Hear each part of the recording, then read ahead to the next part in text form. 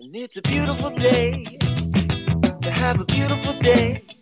GM on this beautiful day. Good morning to Web3 with Morocco, Sep and Mando. Tune in live at 10:30 and it's all on Road Radio.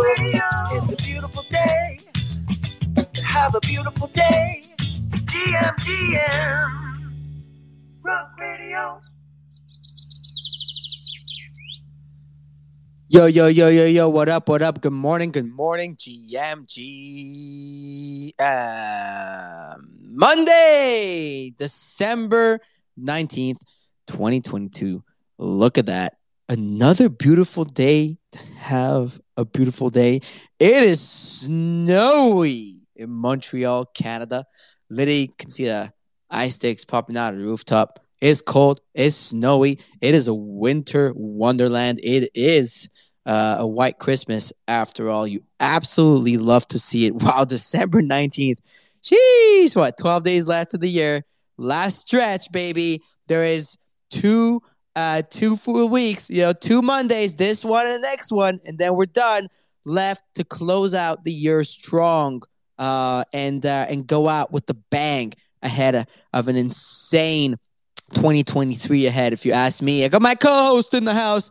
Ovi, what's good, GM? What the fuck? Wait. I actually can't hear what it sounds like. What does it sound like? Wait. No, what happened to my co-host? Give him back to me. So there's like this voice transformer thing now. And there's a soundboard so you can like change how your voice sounds. I don't understand anything he's saying. Here's another one. Can you hear what I'm saying? Yo, what the fuck? How do you do this? How about this? Yo. Can you sing a Christmas song with this voice? All right, I'm back to normal now. Oh, I was going to be like, did you use the Twitter ones? Is that what you used? Yeah, there's a bunch of Twitter voice transformers now. Yeah, they just never used to work. Well, that's right. I guess they work. Kind of like this one, right? Hanging around the Christmas tree is a happy family. Okay. Enough with the voice transformers. So you freaked me out. Ovi, what's up? GM. How you doing, man? Vibing, bro. I'm vibing. We up. We out here. Damn. I mean, I think that meeting earlier was the earliest I let anyone have a meeting with me this year so far. I had to wake up early and have a meeting with Ovi and Mando and some other peeps at 8 in the morning. It's like, oh my God, I was not ready for a meeting that early, but it gets me all amped up and I'm like, yeah, super like almost like I'm midday already. It's 10:30 a.m. for the show, so you absolutely love it. What a vibe! What a weekend. Golden, what's up, GM?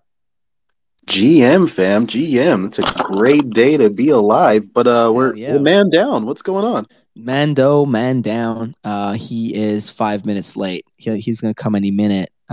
So he'll be right there. But what a weekend! What a weekend. Let's talk about this World Cup. I mean, a quick recap. This is our last World Cup recap for another 3.5 years, 4 years until next one. She's gonna be on this side of the pond. Can't wait. Croatia beating Morocco, and then what a final between France and Argentina. I'm not even upset. I'm just like, I was actually smiling watching all the Messi videos over the weekend. I mean, wow, Ovi, holy shit, huh? That's insane. Like, that's the most exciting World Cup final I've ever watched, and probably a lot of people can say the same. But it was just crazy. It was like twice I thought it was over. Like, I left it like 2-0. I stopped watching at 2-0, and you were I talking went something shit else. at 2-0. That's what you were doing. I was talking a lot of shit 2-0, and they came back. And then again, like when Argentina scored in extra time, I was like, this is done. And they scored again. It was just wild.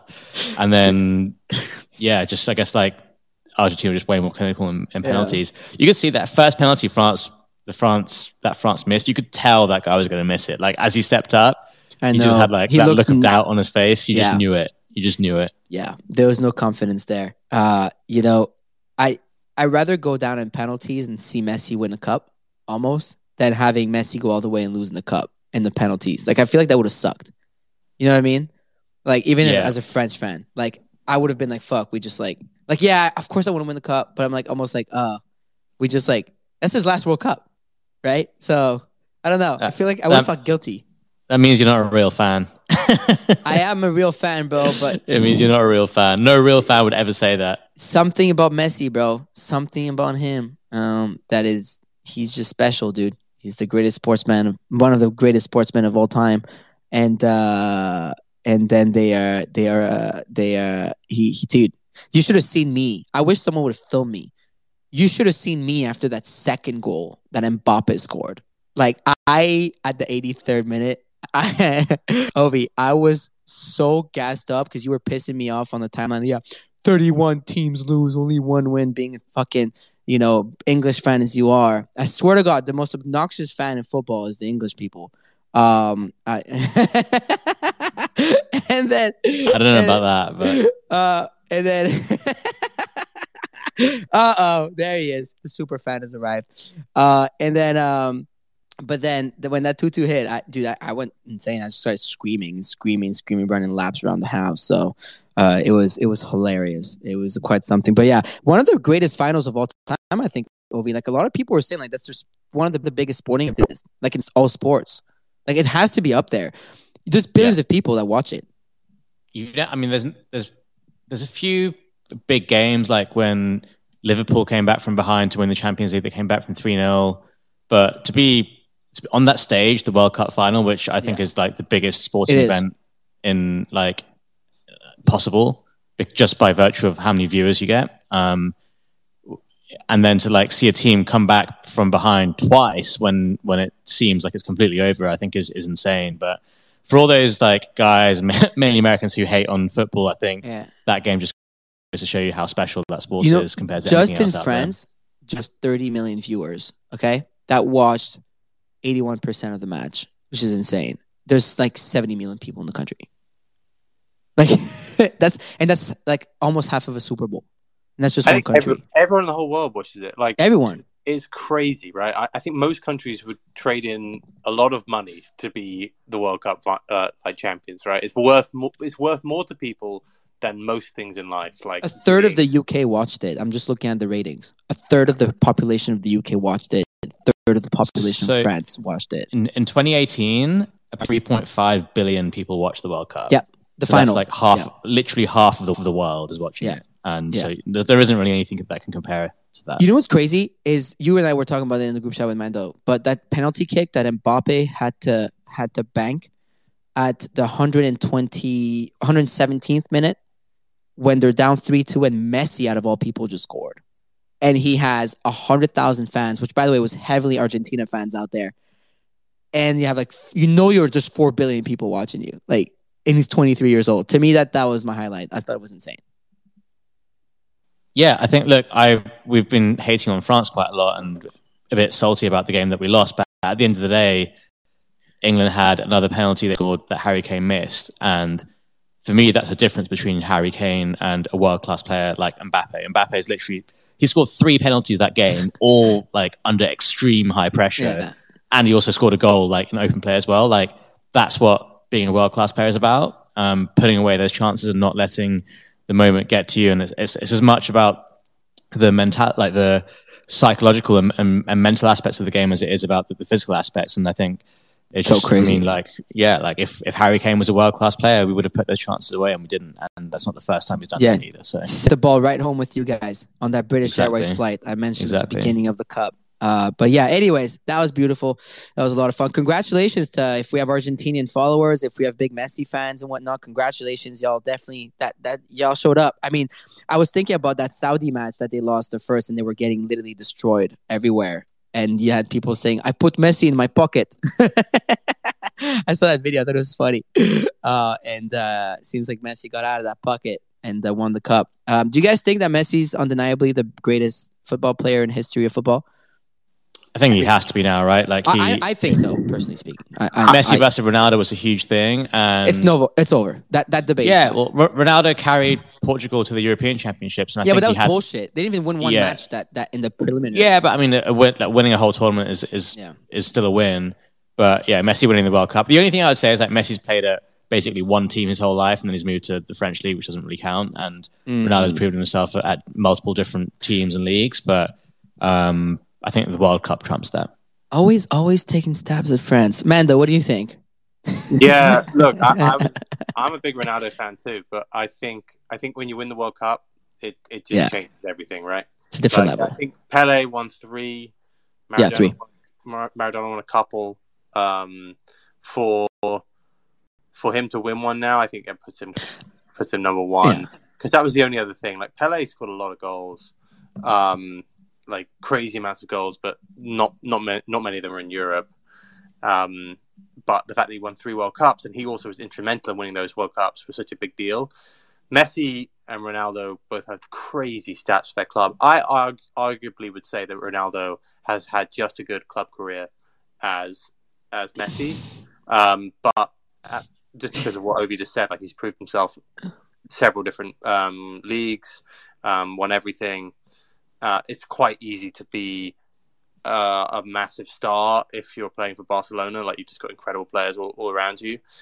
But winning the World Cup just changes everything. I do think Messi it's impossible for Messi not to be considered better than Ronaldo now. You're also playing on different, like, I love Pele and the history and legacy of Pele, Maradona, other players, but like humans got even scientifically like stronger, and there's more people in the world, so the competition is higher. Like, you can't even compare like old sports to nowadays. Like early humans, they're like superhumans. I mean, Ronaldo is a superhuman. Like, it's insane. And like Messi played 120 whole minutes. Like, it's insane. Like, Mbappe, same. Like, these people are ridiculous. But anyways, I think that is enough foodie talk. That was our last World Cup recap. I'm gonna miss it, boys. But in 4 more years, hopefully you guys will come down this side of the world. Right? 3.5. 3.5 now. Yeah, exactly. The World Cup will be here: Mexico, Canada, and USA. So it's actually pretty it's exciting. And so I can't wait for the next one, I guess, and see where we'll be then. Hopefully ETH will be at 10K next World Cup. Okay, let's manifest that. 10K is fun.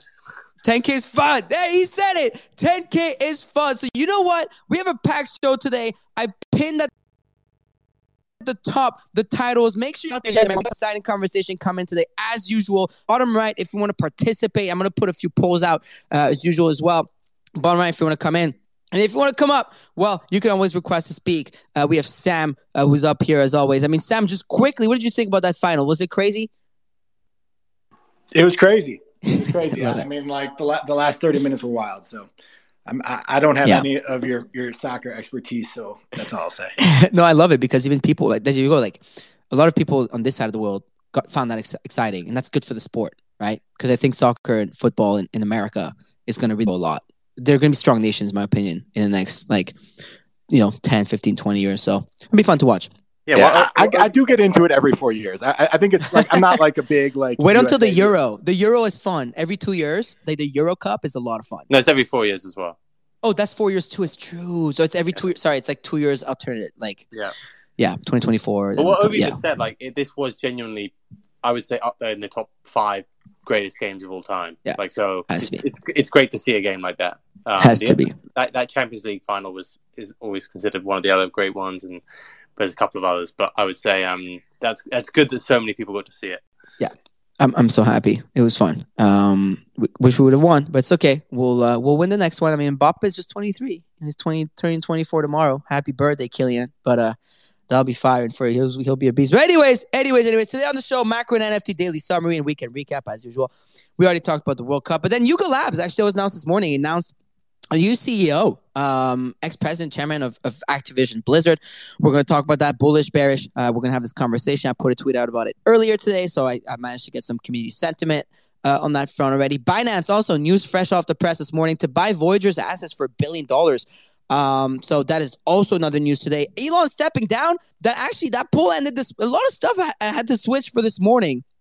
stepping out. So, and he removed chief tweet from his bio. So, and the new platform policies and whatnot. And then last conversation topic, if we get to it, do derivatives add value to the main collection, and can they actually survive? I think that's a conversation I summed up. I know the Mutant Hounds are not a derivative, and I have a lot of respect for Lior and his team and what they're doing. I've had the chance to listen to a few of the shows on actually Profits, and her crew have been talking about it a lot. But it's and I have a lot of respect for it. But that seems like one that's like sticking, right? And it's not a derivative. I get it, but like. You know what I mean by that. It's like it was derived from the main collection. It's interesting. So anyways, let's get right into it. Daily Market Report. Brought to you by Rug Radio. Joseph, what's the word? Yeah, hey guys, pretty benign price action this morning. Equities are like a little bit lower. I think we're down, unchanged in the S&P 500, but down 0.5% on NASDAQ. Interest rates have actually moved out a decent amount higher. I think 10-year is now back out to 3.58%. The recent lows of that were around 3.42, 3.43. So we've had a decent move higher. I wonder if that's just a delayed response to the FOMC. We didn't see much of a interest rate reprice after that. So maybe that's a delayed reaction to that. Crypto seems to, we had some shaky moments over the weekend. There's a bunch of Binance FUD. There's some rumors that DCG was selling a bunch of assets, and so we saw like a big red candle on in the whole of the crypto space. I think it was on Saturday, but Bitcoin seems to have stabilized around 16.7k, ETH just below 1200. All the altcoins I think dropped about 10 to 15% over the weekend, but we seem to have at least found a little bit of stability here. I don't really know what else to add. Like there isn't really much more economic data that comes out this year. We don't hear back from the Fed until February. So we kind of just have this like lull period now as we head into Christmas. And I'm not really expecting much in the way of headlines, at least in traditional finance. In crypto, you don't really know. There's a lot of things moving around that could cause some vol, I think, with Binance, with DCG, even still with FTX stuff. And so that's stuff I think we have to keep an eye on. But it just seems like we're kind of heading towards what might feel like a disappointing end to the year. I would say we're definitely a reasonable amount off the lows of the year, both in crypto and in equities. But it's probably not the end that people were hoping for if we were talking about this time last week. And that's pretty much it. Oh, no. I just put a poll out, bottom right, purple box. Bullish or bearish end of year. And Ovi just said that it's not the end of the year that people were expecting. What is going on? I was promised a Santa rally.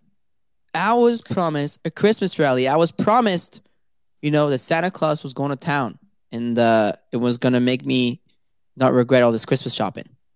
It's been a bit of a disappointment. Yeah, but like I said, it was data dependent, and the data was actually everything that we wanted, but the Fed didn't really they weren't conducive to it. Like we needed Powell to say, we're going to like think about cutting rates next year and all this kind of stuff. He didn't say any of that. So he just came in and pissed on the parade once again. Thank you for coming and pissing on the Santa parade. Mando, did you have anything you were going to add to that? Yeah, look, I think I saw a great piece by Jim Bianco, who's like a well-known strategist, macro strategist. I'm just going to pin it up today, which it's worth reading. It's about how what the Fed is saying and what the market is predicting for next year are very, very different. So what Ovi just said there was, the Fed came in, even when we got most of the data that we wanted, the Fed came in and was very, very, we would say hawkish, which means they are talking about increasing rates for longer, higher than maybe people expected as well. Generally thinking that inflation is going to continue for a while. And there was that disconnect up until December, but everyone expected the Fed. Remember back in November, we had all those rumors about how the Fed was going to change its policy, and it did kind of change its policy, but the tone of what it continues to say is still very, very, what we would say, hawkish. And going into next year, there's a big divergence between what the Fed is saying and what the market is predicting. And it's a really good thread. It's 22 pieces, 22 pieces pages long, but or at least tweets long. No, not pages. Please don't say pages. Tweets. Okay. But it's worth reading through it. I think we're probably both is going to have to come 50% of the way to each other. So I think the Fed's probably going to have to tone down what it's saying, and at the same time, the market's going to have to probably price in slightly differently, and that could be a little bit of a painful start to next year, because when you see the rates market having to reprice again, you could have a little bit of a shaky start. I still think 2023 will be a good year. I agree with that, with what was said. Remember in that poll a couple of weeks back that 100% of people all thought that the stock market was going to be higher this time next year. I agree with that, but I also think that the path is not going to be V-shaped. It's still going to be very, very shaky next year, and will involve moments where people have to realize that the Fed is not going to be anywhere close to being as supportive as it has been over a decade or 3 decades. So that's going to take a little bit of time, I think, for people to kind of recalibrate returns across a range of different asset classes as well. Yeah, well, I guess we'll see what happens. I remember a lot of the conversation during most of this year was that Q1 of next year wasn't going to look great. Like even behind the scenes, a lot of people were just expecting the first quarter not to be that good anyways. It's not like it was unexpected. I mean, the macro economy is looking pretty bad, right? Things seems to have really, I don't know. There was people don't have that much money. There was talk about the start of next year would be the pivot. That would be when the Fed actually start to consider dropping rates. They said that peak rates would happen in Q1 or Q2 next year, and then that would then decrease. That was kind of I would guess what most people were thinking back in August. Now, what the Fed is saying is that peak interest rates will probably happen towards the middle or back end of next year, which has pushed out assumptions about when things might start to feel a little bit better. So I think now the consensus is the back half of next year will be stronger than the first half, and maybe a few months ago people considered that the first half of next year would be stronger. Wow, it's I guess we'll see what happens. What happens then on that front? I mean, ETH looking like it's at 11.79. Bitcoin 16.6. Matic is under 80 cents right now. 70. Wow, look at that. 70. I just realized that. It is Solana $12. There's a lot of talk about Matic adoption recently, and I actually don't own any more Matic, but even Trump. Yeah, exactly. This whole Trump thing as well. Remember Matic wallets just gone crazy. Yeah. I saw that tweet. He tweeted something about statistics on the Matic wallets this weekend, and I was like, "Holy shit!" I'm gonna try and find it right now. And this is on the back of Reddit as well. You've seen big increases in Matic wallets, and wallets is normally a big thing. Normally is a big indication of adoption. Addresses and also transactions is normally a big. I'll just pin it now. Yeah, I found it. So Ryan Wyatt phrased 22 hours ago, closing out the year, hitting 200 unique wallets on OX Polygon. Despite the tumultuous year the industry has experienced with 3 catastrophic incidents caused by criminals, the team has remained focused on achieving mass adoption through the development of real-world use cases. Great tweet, actually. And 200 million. 200 million, Mando. Now, to put that in perspective, ETH is not even close to that. I need to check 100 million. But this is very, very high in terms of unique addresses. It is one of those things though where I think transactions or wallets that have done transactions, some way of measure. I mean, I remember with Reddit when anybody who signed up for just getting a PFP dropped to them, it was like a 3-step process. Got a wallet, but the on-ramp from someone doing that to convert into actually trading this stuff or doing anything was pretty substantial. So I feel like there are a lot of people who are getting these wallets without actually doing anything that would indicate real kind of crypto activity. Yeah, but isn't that what we need? What we want? I would agree. I wouldn't say it's a bad thing. I wouldn't say it's a bad thing, but but when 90% of what is relevant to the industry is people actually like making the jump to participating, I think this can be like misleading in terms of how bullish it is when the big jump hasn't been made yet. I see. There's a difference between using it and making a wallet. No, sorry, there's a difference between making a wallet and just actually like transacting. Do we know how many transactions? Do you have that stat, Orlando? There was something about number of transactions. I don't think number of transactions has gone anywhere close to the number of active addresses. But that's kind of obvious, given what we've heard. But I think I saw that even for Trump. Like, I think over 50% of the wallets which even own the Trump NFT haven't even got any Matic in them, or like haven't even got any ETH in them. So it's like, that's why people are looking at it and going like, well, these are just like dormant NFTs. They can't even sell them if they wanted to, which is kind of funny. Yeah. It's I guess we'll see where that takes. I mean, look, like, it's not a bad stat either. It's not even like I think it's like it's a good thing. Like, you're talking about 200 million people that went out and made a wallet. Now, let's say even 10% of that are using them, or 20%. I mean, you're still talking big numbers. Like, it's only 20 million people that will be onboarded and using it. So it's actually wild, Mando. Going back to Matic, I was just looking at it when I was just looking at all the prices, but 78 cents. That Christmas tree formation there. I saw some funny photos this weekend of the charts of like Solana this year, or like Matic and whatnot in the form of Christmas tree. I thought it was funny, but at the same time, definitely heart breaking here. But anyways, let's talk about NFTs. Who is the man, macro daddy of the land? Can you dig it? TM. Well, it was actually a weekend kind of dominated by those Trump NFTs, if I'm honest. Like, we all came on this show when it broke, and we're like, we should all buy them. We were here like, yo, are we buying 45?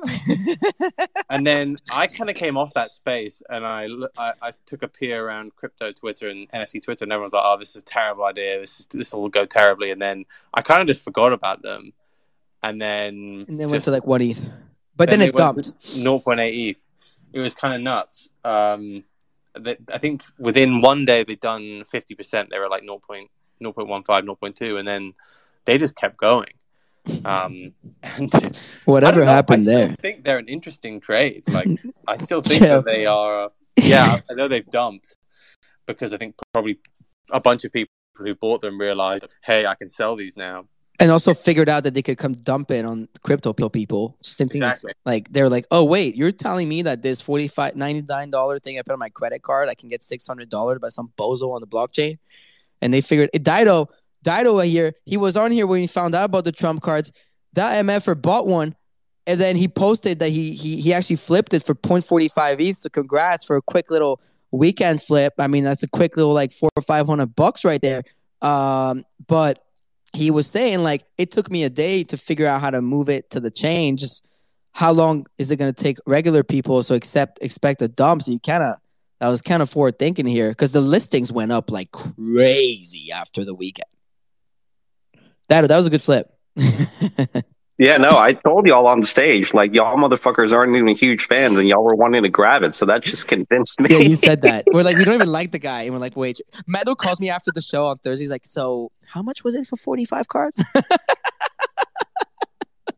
I think Kicks made like fucking 15, 20 ETH or some shit on this trade. It was the easiest. It was one of those where it's like people can say what they want, but some of these trades are just right there in your face. Straight up. Like, that's one of those, whether you like the guy or not. It's like,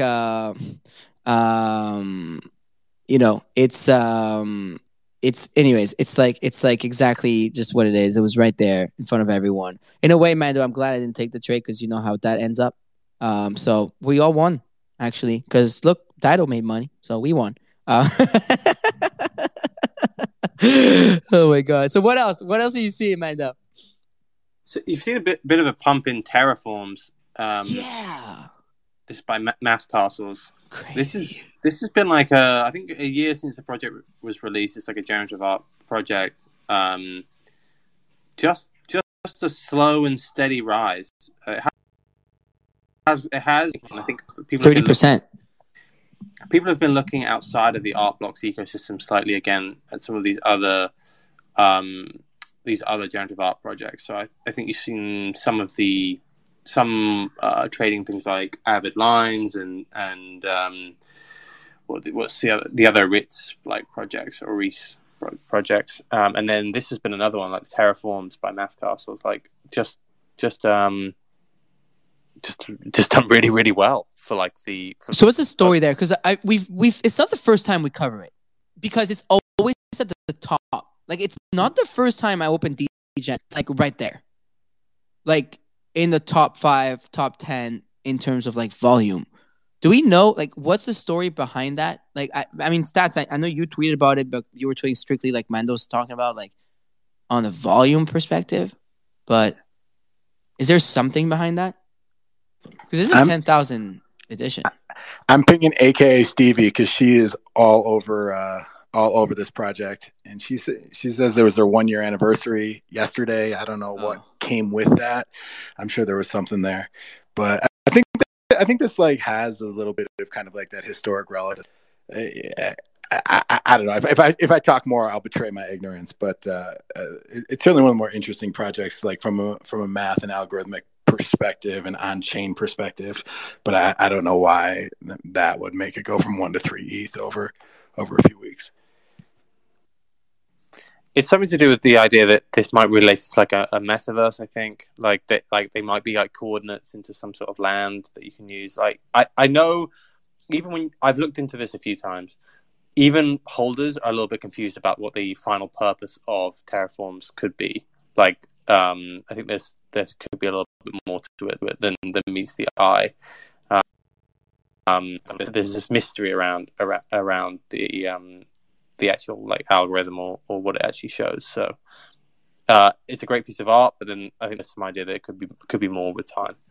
Yeah, there are talks in their Discord about upgrading math, about some sort of upgrade coming, but it's deeply cryptic.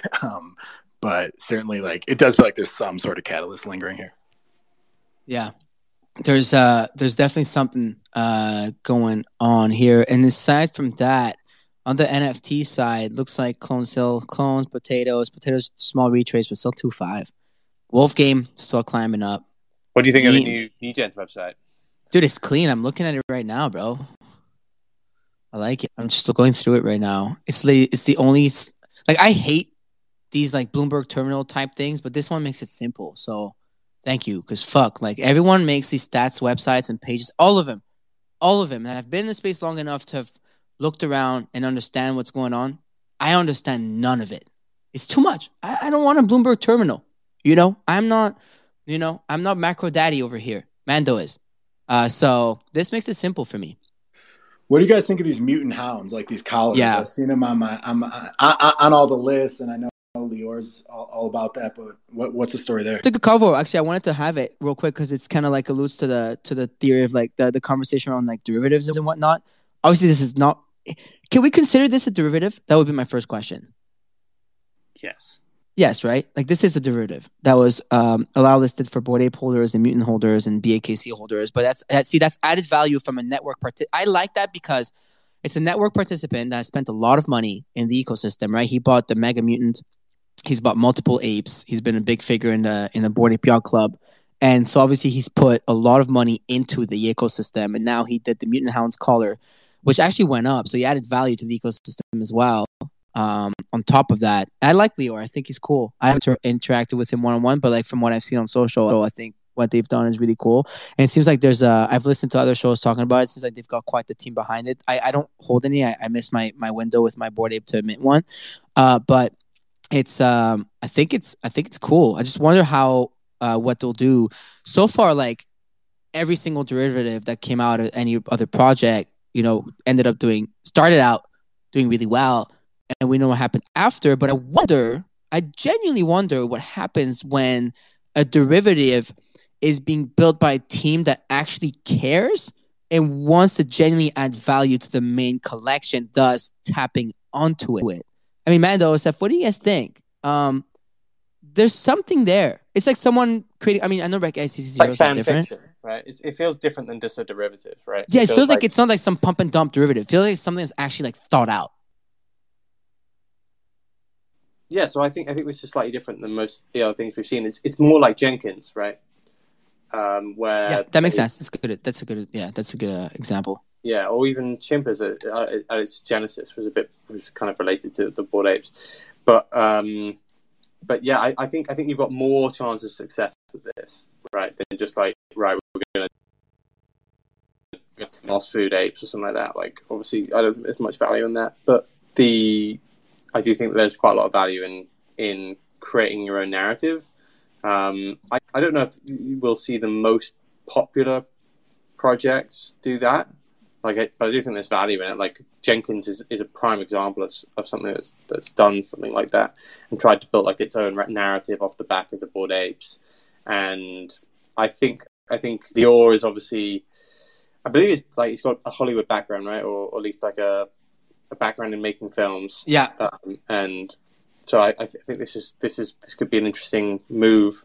We didn't mint them, but that's for anyone to mint, really. Damn, you guys missed generational wealth. Look at that. You had access to 72 of them, plus your mutants. So like 100. Yeah, so we could have minted 92. We did look at it, and we just thought, it's a lot of work because I think you guys have the security stuff like really like tight. So, well, yeah, we just looked at it, and all our money right now is really put into delta neutral staking of ape. How's that going, by the way, for you guys? Let's get the weekly ape staking update. Like, what's going on there? So I delta neutral stake. I think OSF is not, but it's kind of like we're staking across our two staking things. I think it's like 40 apes that we're staking, and then 20 mutants. So, but I think we must have made something close to 50 to 60 ETH in like staking rewards so far. Wow, so that's pretty solid. I think it's one where like if you had zero position and you had to go out there and buy an ape and buy some ape coin and then stake it, it's like a tall order. But if you already own ape, like we own apes that we're not selling, right? So I think it kind of makes sense for us to do it. So it just depends on your situation, really. Like if I had ape coin and you get NFTs, I don't think I would have done it. See, I didn't do it because I didn't want to go buy $65,000 worth of ape coin and stake my mutants and my ape. Because to get that back, I think the risk is quite higher. Like I would need to make 65K back. Pardon? The price of ape is down. It went from 4. See, no, at this stage maybe it makes more sense with the price being down. Yeah. Well, I'm still looking. That's at what people always say, right? Yeah. But I'm still. It can go down. I mean, I'm still looking right now. 3.5. I'd need 14,000 ape for 2 mutants and 1 ape to max $8. So it was $63,000 last week. Now it's 49. So obviously a $14,000 shave, but it's still $50,000 to put into staking. Where, from my perspective, I'm a holder. Obviously, I'm long Yuga and everything you're doing, and we'll talk about the CEO in a second. But it's almost like I'd rather buy the ape coin. Does that make sense? Like 49, like 49K is like how many mutants? 49K at this stage. Like, sorry, you'd rather buy the ape coin or the apes? I'd rather buy the ape coin and hold it, or I really like. Let me look at how much a mutant is. I'd rather buy. That's almost 3 mutants. So we already own them. We're just For you, it's perfect. So if you're taking the risk of the price of the actual coin, the coin is down 25%, right? Roughly, or 20% in the last week and a half. I mean, albeit ETH went from 1330 to 1,180. So that's been quite a big move as well. That's moved about 10-15%. But it's definitely underperformed, like a beta move. But you could delta neutral stake it. So I like roll every 8 hours on. You're killing it. And then you're just clipping just the rewards. and you don't pay funding if you That makes roll sense. short every 8 hours. So You really have to be on top of I that. roll it before I go to bed, and then I Yeah. roll it when I wake up. So you're doing things that are pretty intricate. Like the average listener, I don't think would like the average person will just go stake, log back in later. Yeah, if you're willing yeah. to put in the effort, I think. Exactly. Some stuff. Like everything else in life, put in the effort, get the rewards. So definitely, yeah. I just checked. I could buy 3 mutants, like 3 new ones, or I could stake 3 apes and mutants for the same price. I would have to go and buy ApeCoin, but that's on the premise that I do not own any ApeCoin at the moment.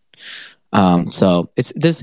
Look, it depends on your current situation. I don't think there's a right or wrong way. I think there's, it's I think it's a proper team to bet on, but it's you're not also betting on the team per se directly by doing that. So anyways, it's different with like buying apes and mutants. You're directly betting on like Gordon and that team at Yuga. Doing anything ApeCoin related, there is a foundation. There is a lot of different things in adoption. So it's interesting though. We'll see how that evolves. But going back to the hounds, which is what we were talking about just now, from a derivative perspective, I'm curious to see what adds to it. Imagine like at some point, like they made me think of something like, let's say you're someone you've spent a lot of money in the ape ecosystem. You love the ape ecosystem, or replace ape by your favorite project, by the way, when I say that. And you love it so much and you just want to build from within there. You've built a community because it's a lot of work making your own token, your own NFT, your own community. It's not a lot of people are crazy enough like us to like go and launch projects. Like it's actually like really exhausting and tiring for the most part. And that's why a lot of the 2021 folks like are not there around anymore, because they realized that they weren't, because they weren't made for it. That doesn't mean that you can't start something from within and tap onto someone's existing collection and community and then actually add value and build something and even build a large following and whatnot. Like you can really I think it's an interesting approach, and you clip onto it. And the nature of a decentralized network, that doesn't mean that Yuga Labs is decentralized, but I'm just saying the nature of a decentralized network and building Ethereum blockchain, I was tweeting that out at Gabriel Layden earlier, is that as much value as I add to the blockchain can add value back to me and what I'm trying to build. So I think it's interesting. So I think it's cool. But could we see maybe even buyouts at some point? Like, let's say your project gets so fucking big and within an ecosystem that they decide to just outright buy you out. I mean, Yuga did acquire 10KTF and we knew that was also playing with the Apes IP, but that was individual IPs. Jenkins raised money, like, and they're killing it. Like, Mutant Hounds, like, I'm not saying Mutant Hounds will or anything at all. I'm just saying, like, that's also an avenue in the space, in my opinion. I don't know what you guys think. I mean, Stats or I think Mando, like, there's something there. From an equity perspective, yeah, the idea that Yuga could buy you is always there, but it's only really Yuga that could buy you, right? That's it. So, that's it. Yeah, that's someone it. might do a raise with the idea that Yuga might buy this, because if you create a cool enough story, and it becomes they might look to buy you. So I think that you got maybe a good chance of raising with the idea that Yuga could come in.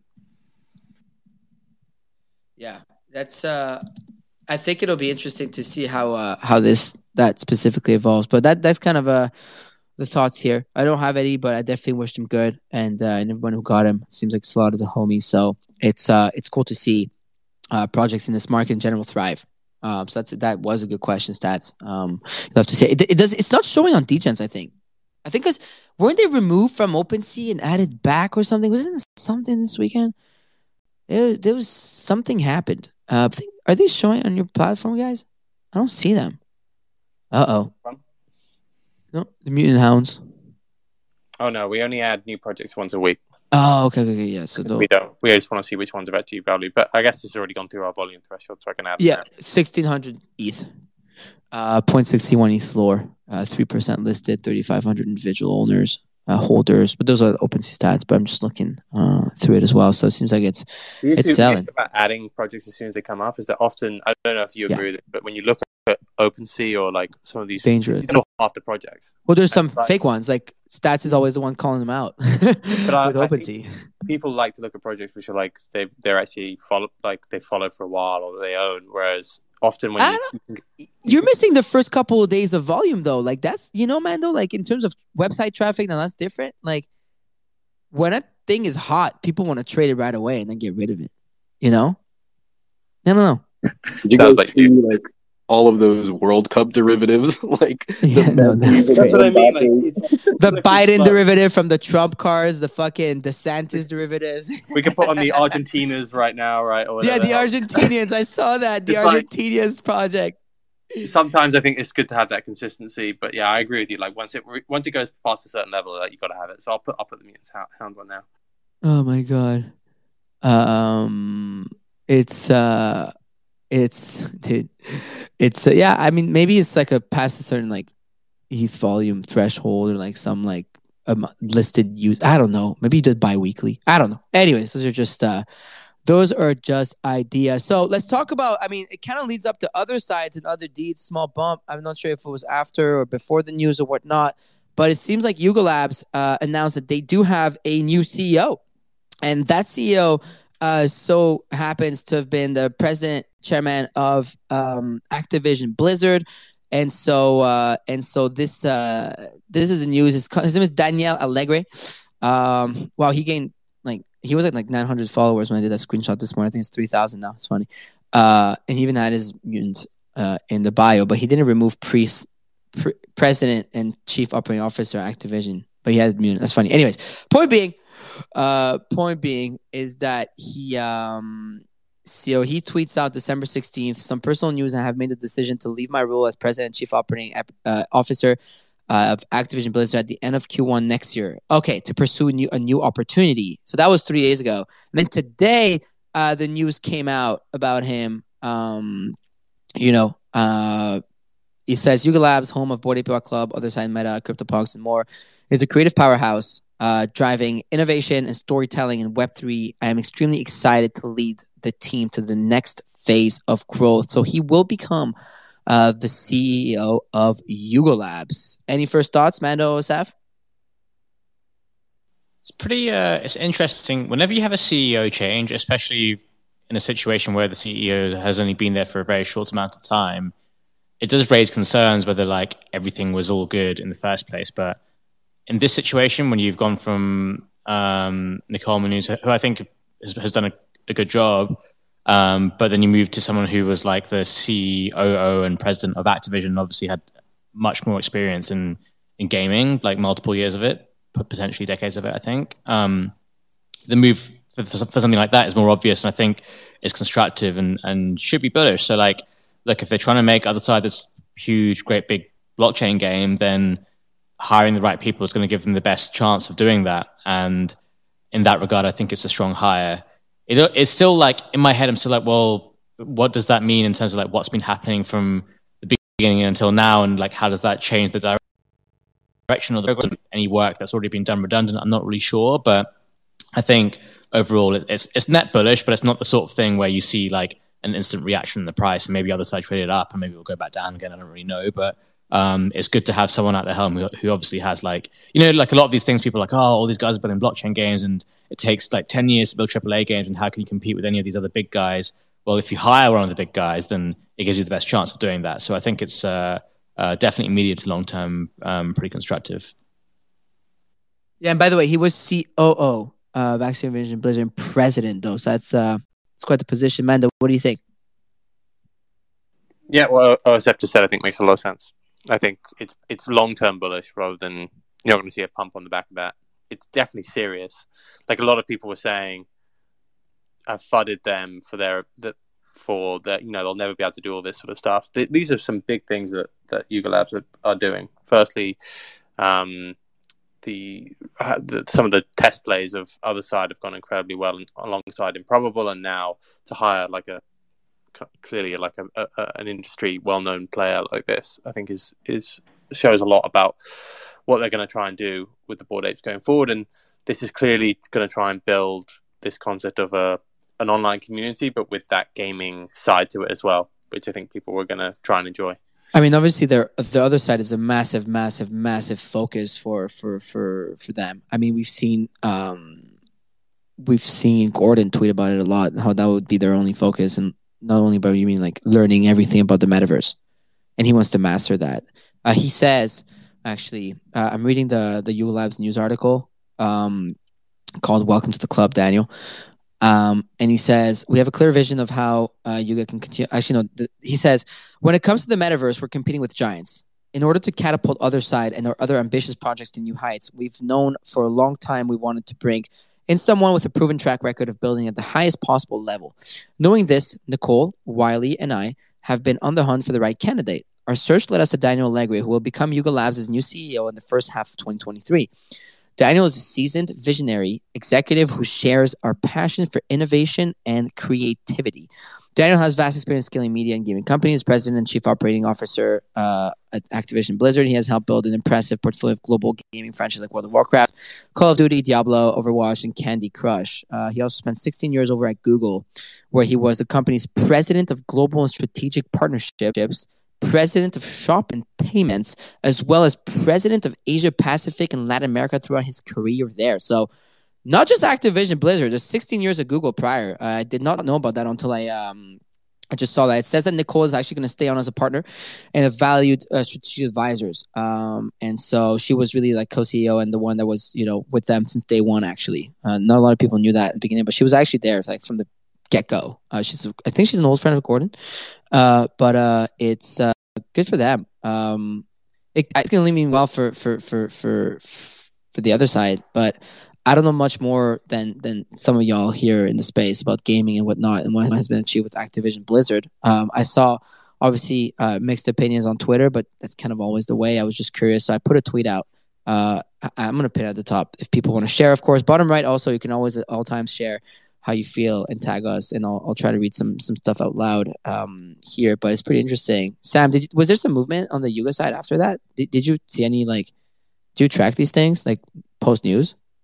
I mean, it's hard to track volumes because there's so much. Which is impossible. Right since Friday, Bored Apes are down a little, Mutants are up a little bit. Basically since the beginning of the weekend. So, I don't. But let's see. I mean, this announcement was pretty recent. So, yeah, I don't think the floor has made big moves. Certainly not in the ape ecosystem. I mean, they're already pretty high. Yeah, I mean, it's hard to move a 60-70. Yeah. Oh my God, they've really found their ground, during this market. The apes. It's been good to watch. It's just kind of hovering there. Yeah. I mean, punks are our new stable coins. And now you have the apes. Who would have thought? Who would have thought? So all right, so that's what I did on the ape news side.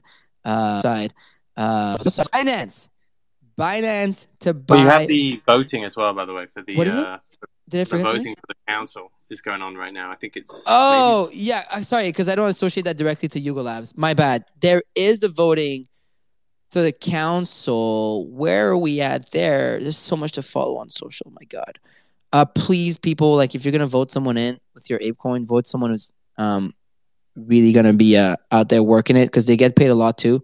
And so the least you can do is get someone who's gonna actually go full time. I'm not saying any of the people winning are not. I'm just saying that's before watching. So who get paid? It's like $25K a month, bro. For the people who are running for this role. Well, because that's different. It's not the Bored Ape Council. That's the ApeCoin DAO Foundation's council.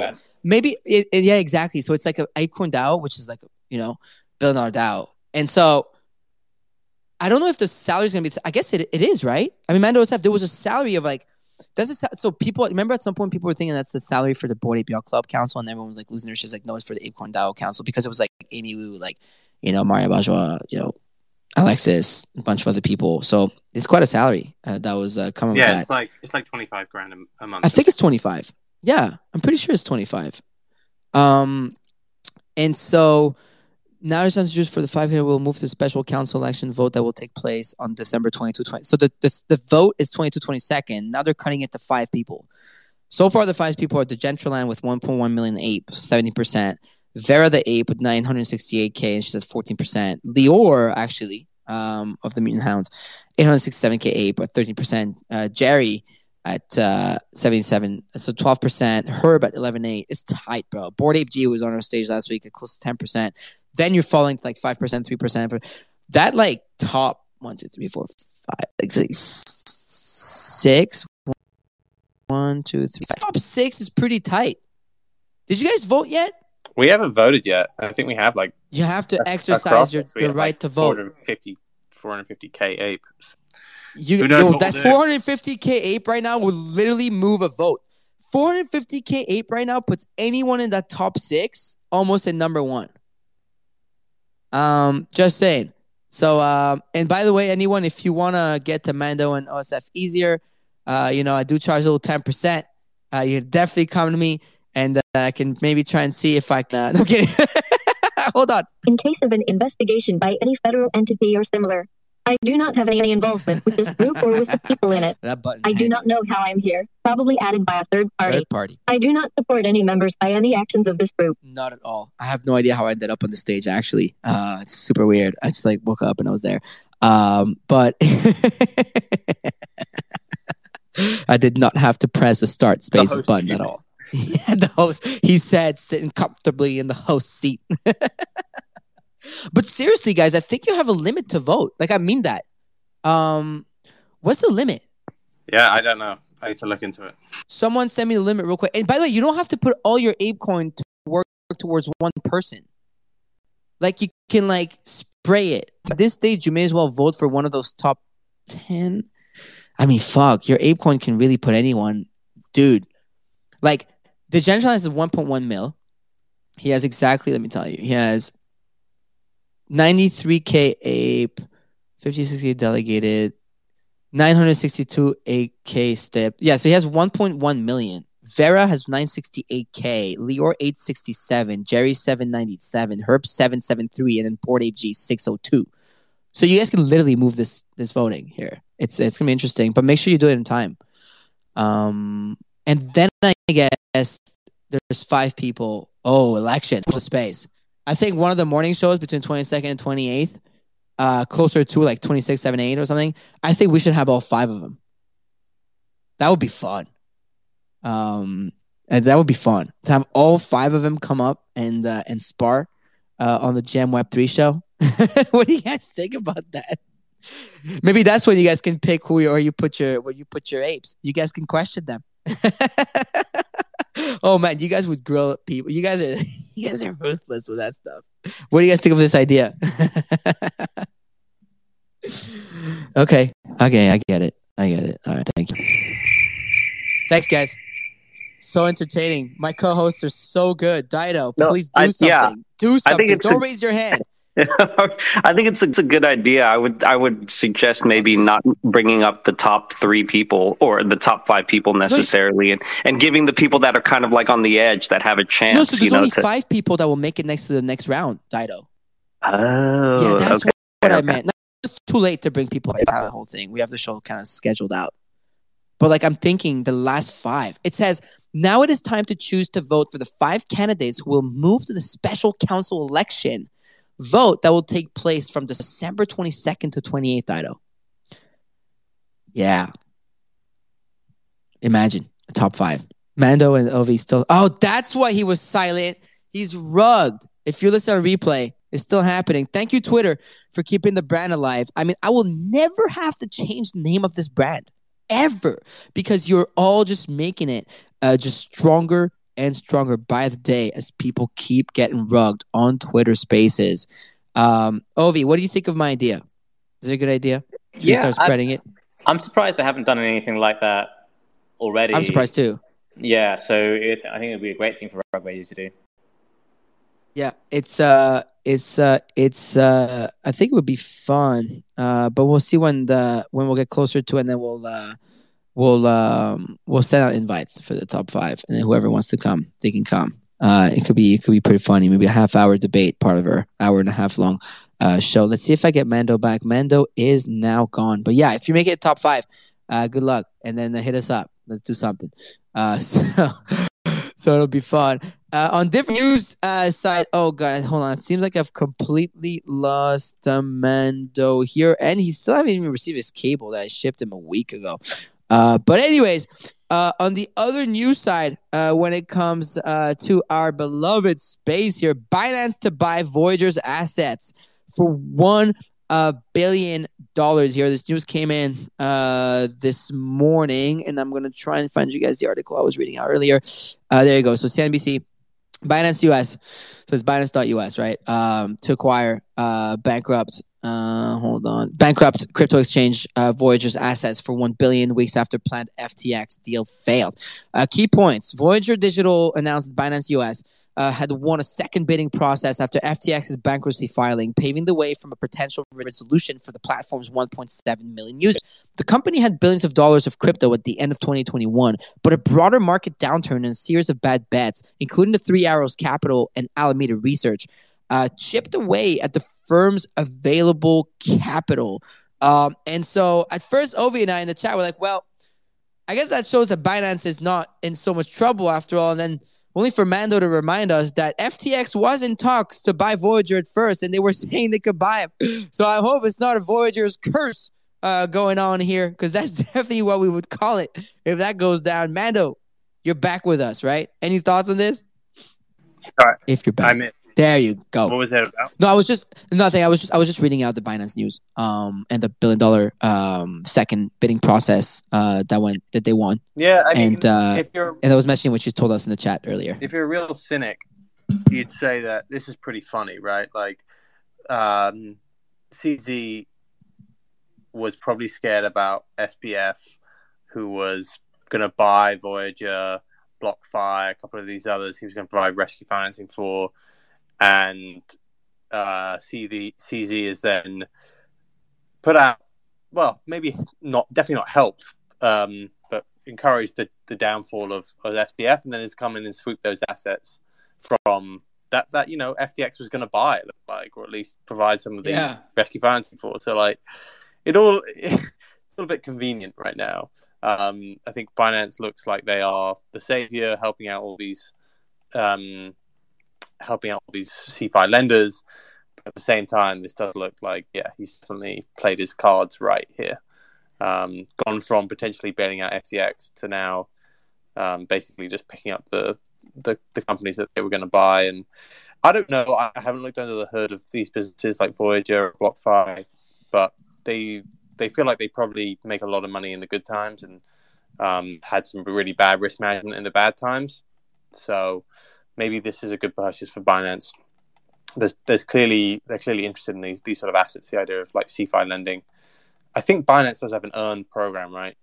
When you go into Binance, you can stake a lot of different coins, and they have like an earn program. But maybe this acquires a bunch of new customers, and that's a good thing for them. Yeah, I mean, I don't know what it means for Binance per se, but definitely we'll see how that plays out. What's the process usually? The real worrying thing I think right now is what's going on with Digital Currency Group. Like they are having to sell all their altcoins. Got absolutely destroyed on Friday. So terrible. This is again the company that is behind a number of different companies that you'd heard of in crypto, including Genesis, but also they're behind Grayscale, which is the main ETF, quasi ETF provider, and for Bitcoin and Ethereum. And it looks like many of the altcoins which are associated with Digital Currency Group, they're a big VC lender as well, but things like Filecoin, amongst others, like Near Protocol, and they all got absolutely destroyed on that sell-off on Friday after the TradFi markets closed. So that might be coming to a bit of a painful resolution. Remember, we were talking about a month ago that had to be resolved. There's clearly a hole in the balance sheet there. Remember, people haven't been able to get their money out of Gemini Earn program, and that's because of Digital Currency Group, or at least that's because of Genesis, which is one of their market-making companies. And now it looks like maybe he's having to liquidate a ton of different assets to try and make up the shortfall. So that's something that I'm paying attention to a lot, because we could see in the next couple of weeks a headline there around the fact that Digital Currency Group is either winding down some of its operations, or it could be worse. Who knows? And so I'm reading through the news. So Binance will make a good faith deposit of $10 million to reimburse, and will reimburse Voyager for certain expenses up to $15 million. Voyager will also seek the approval of the bankruptcy court at the hearing on Jan 5th, 2023. That token of VGX, they said skyrocketed 32% after they won the bid. What does this mean for the users? There's 1.5 million users. 1.7 million users on the platform. So I guess this is good news for the users. Obviously, these things take time. Do you guys know the process once you win that second bid? Are you guys familiar with what happens next? I haven't looked into how they're buying the assets, right? Yeah, I'm trying to find it as well. My guess is that this is like their like crypto portfolio, or at least maybe even their claims. I don't know what that would mean for the users. Like maybe makes them whole, but I also don't know about that. Dude, they had $5.8 billion worth of assets at the end of 2021, bro. So in a bankruptcy proceeding, the customer deposits are often last in crypto. Yeah, so like they have very low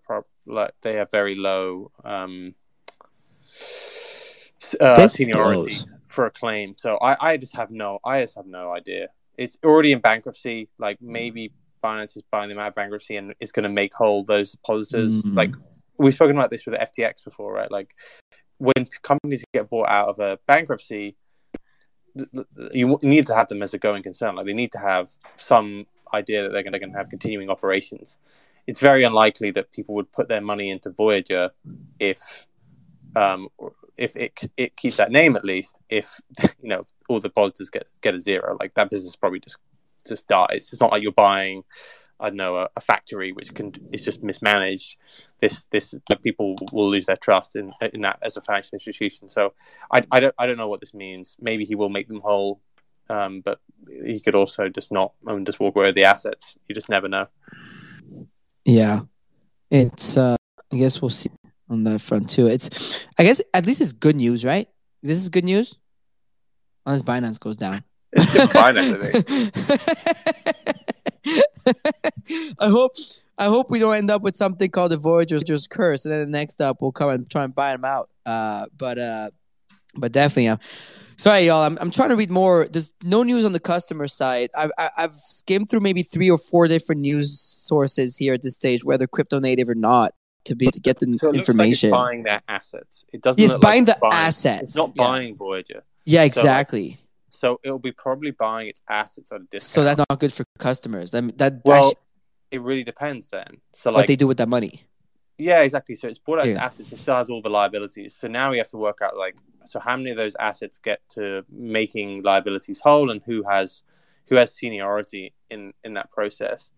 I have no idea, but I suspect that Voyager probably has a number of other loans in its business, and depositors won't do well generally, it looks like, in bankruptcy proceedings. Bro, they're owed $650 million by 3AC. This is so crazy, that's bro. A zero, right? That's a zero. 10 mil good faith deposit, 15 mil of this. Voyager filed for Chapter 11 bankruptcy protection on July 5th after liquidity crunch caused by 3AC defaulting $650 million loan amidst the contagion of the collapse of Luna Terra coins early this spring. Voyager has previously negotiated the sale of its assets to FTX for $1.4 billion. That was the deal. FTX US was supposed to buy their assets for $1.4 billion. September 20. It's crazy how this space turned, guys.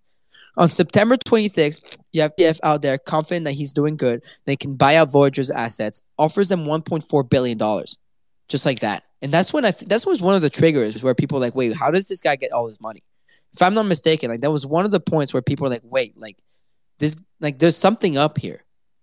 And obviously that deal fell through. I mean, Fax, I brought you up. I thought you raised your hand during this specific segment. Did you want to add anything? Yeah, I actually have comments on a variety of things you guys were talking about. On this, I think it it helps solidify the case that Binance is not in a bad financial position. Like this news on Binance, it kind of like it was FUD. Like CZ was talking about how everyone should do proof of funds and every exchange should do a Merkle tree, and he was so confident that he was like leading the way on how to protect user funds, and then suddenly all this FUD came out. And I feel like that some of this FUD is just part of this like ongoing battle on Twitter between these camps.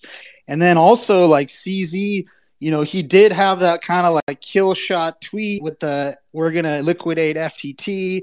Obviously, Sam and his people didn't take kindly to that.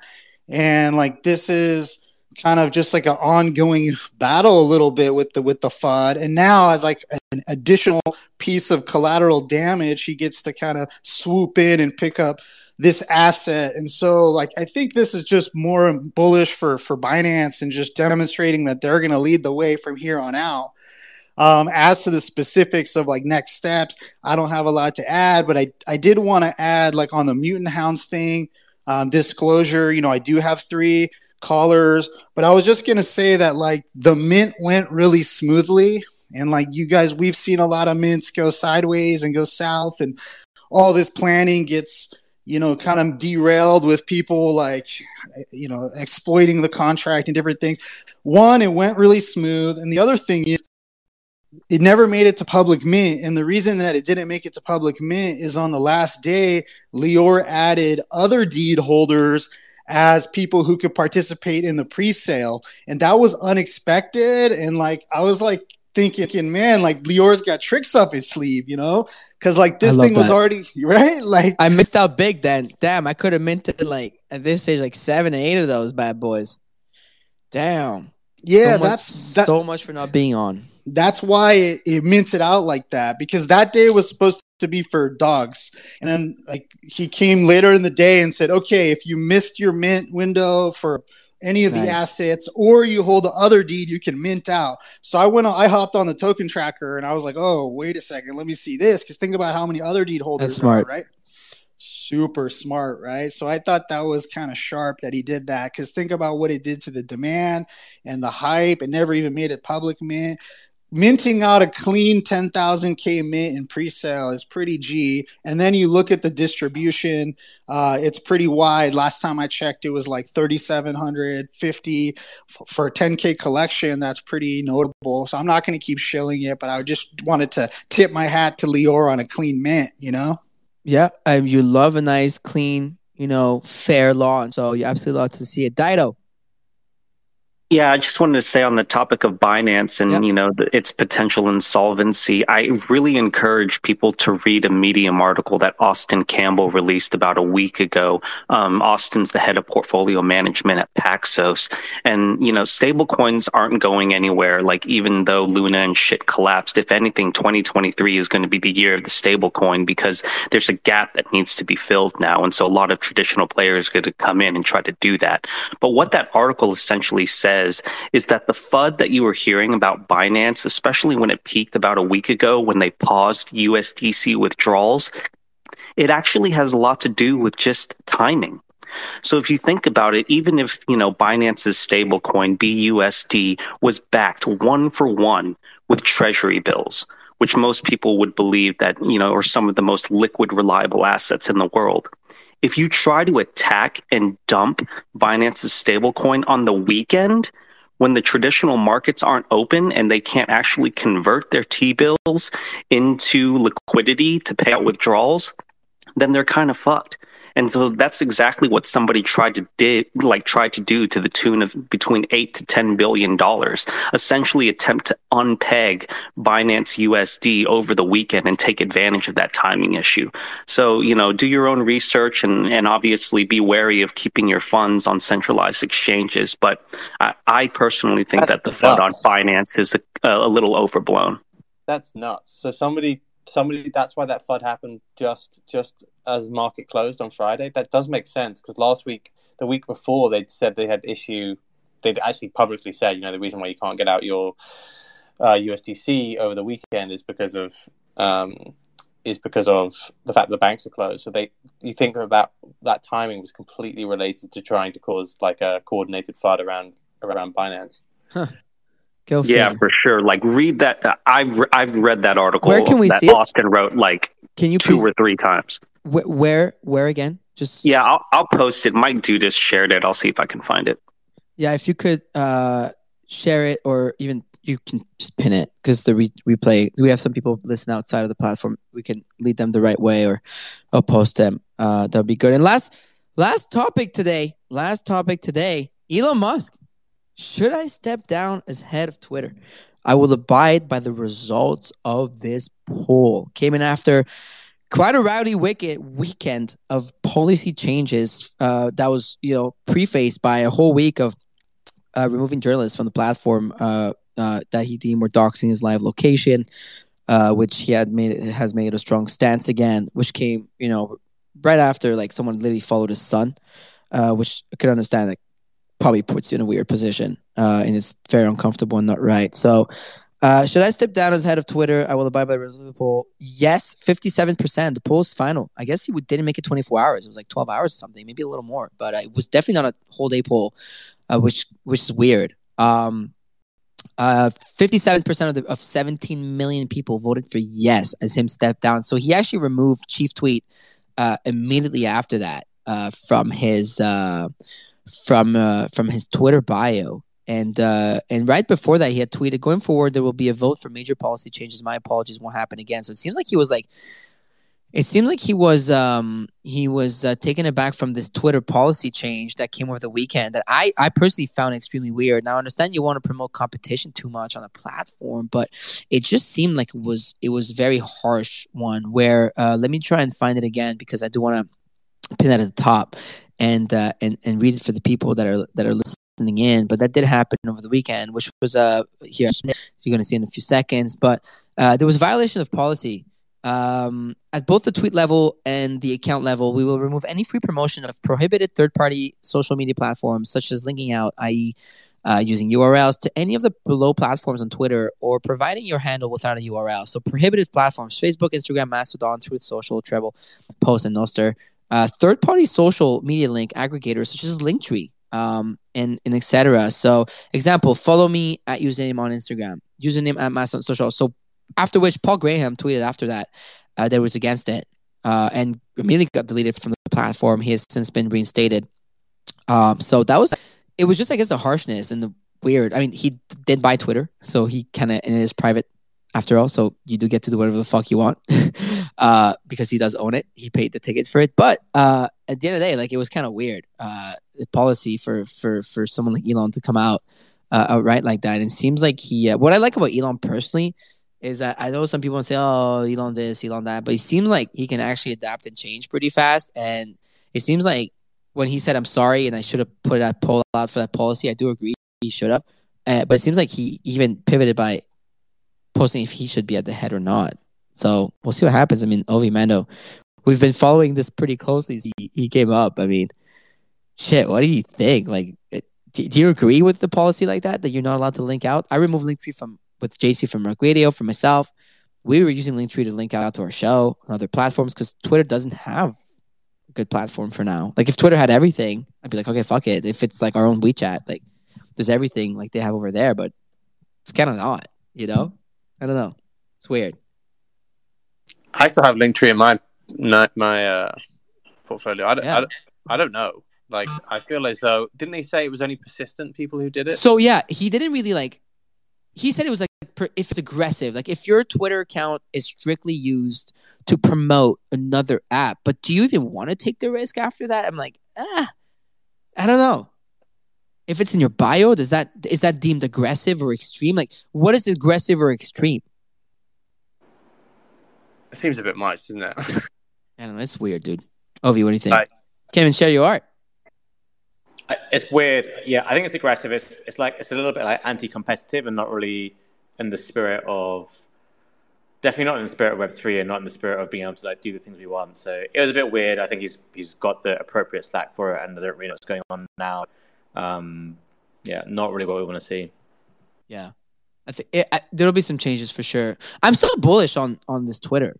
and on what's coming next, I wouldn't be surprised to see like a whole bunch. Like if you're gonna remove like Instagram, thus like a lot of the video stuff, it's probably because you plan on integrating here. If you're gonna remove link trees to like other social platforms or audio platforms, and maybe you're gonna have a better audio app, but it takes a long time to build these things out. So I don't know. I found it really weird from someone perspective, someone who's been using social platforms forever. I mean, Lex Friedman stepped up.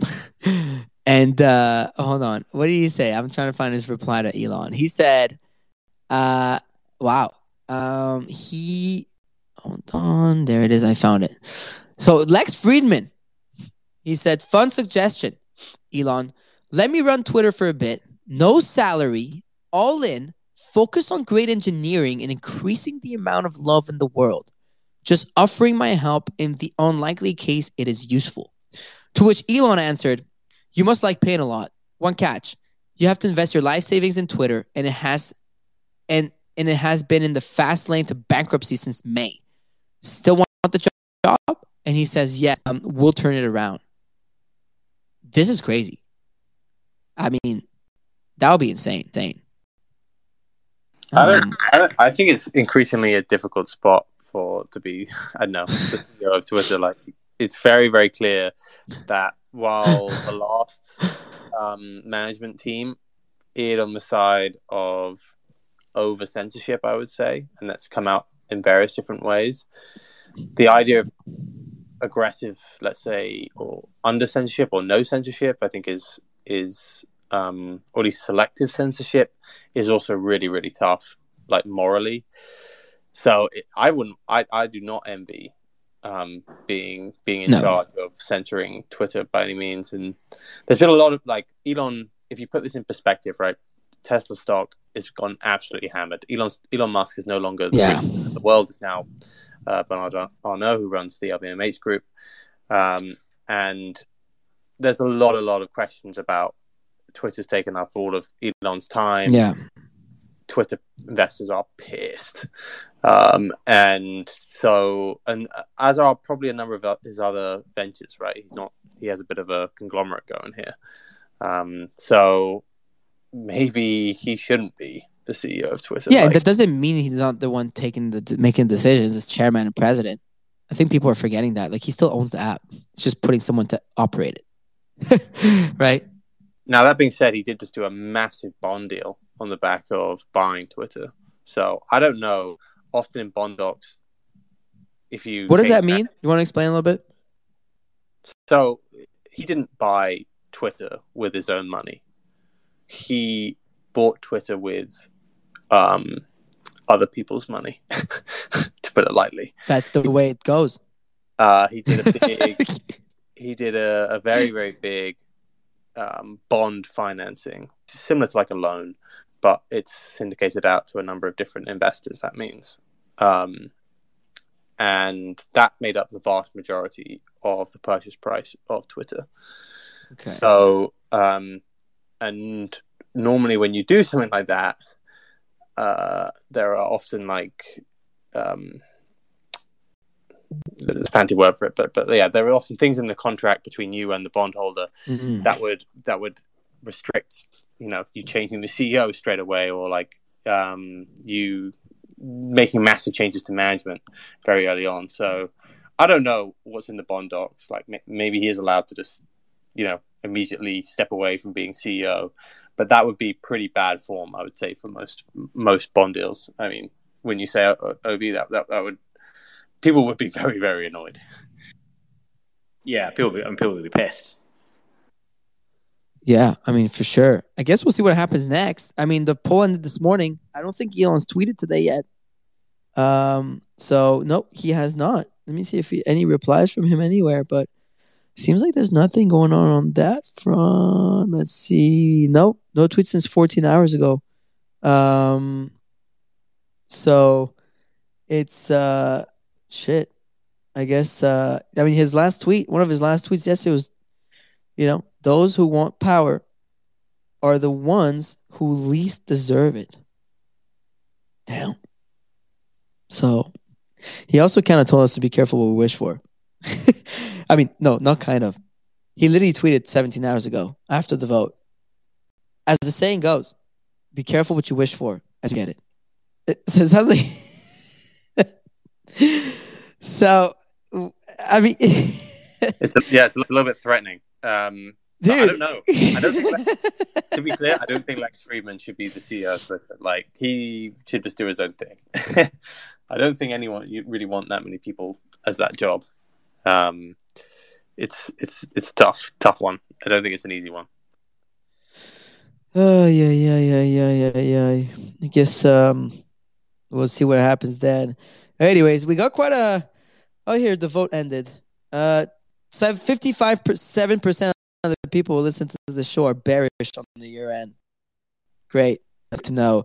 Don't worry, Ovi. We know you got to jump. We know you got to call it noon every day with Magic Eden at 12 p.m. Eastern Standard Time. Just kidding. By the way, Ovi's piece. When does it end? $55,000. Ends on Wednesday. Wednesday, 11 a.m. Eastern Time. Wednesday, and it's at 55K, which is what, 45 ETH in this market? So, yeah, I think so. Yeah. Divided by 1,200, let's say 1,200 ETH, that is 45. Yep.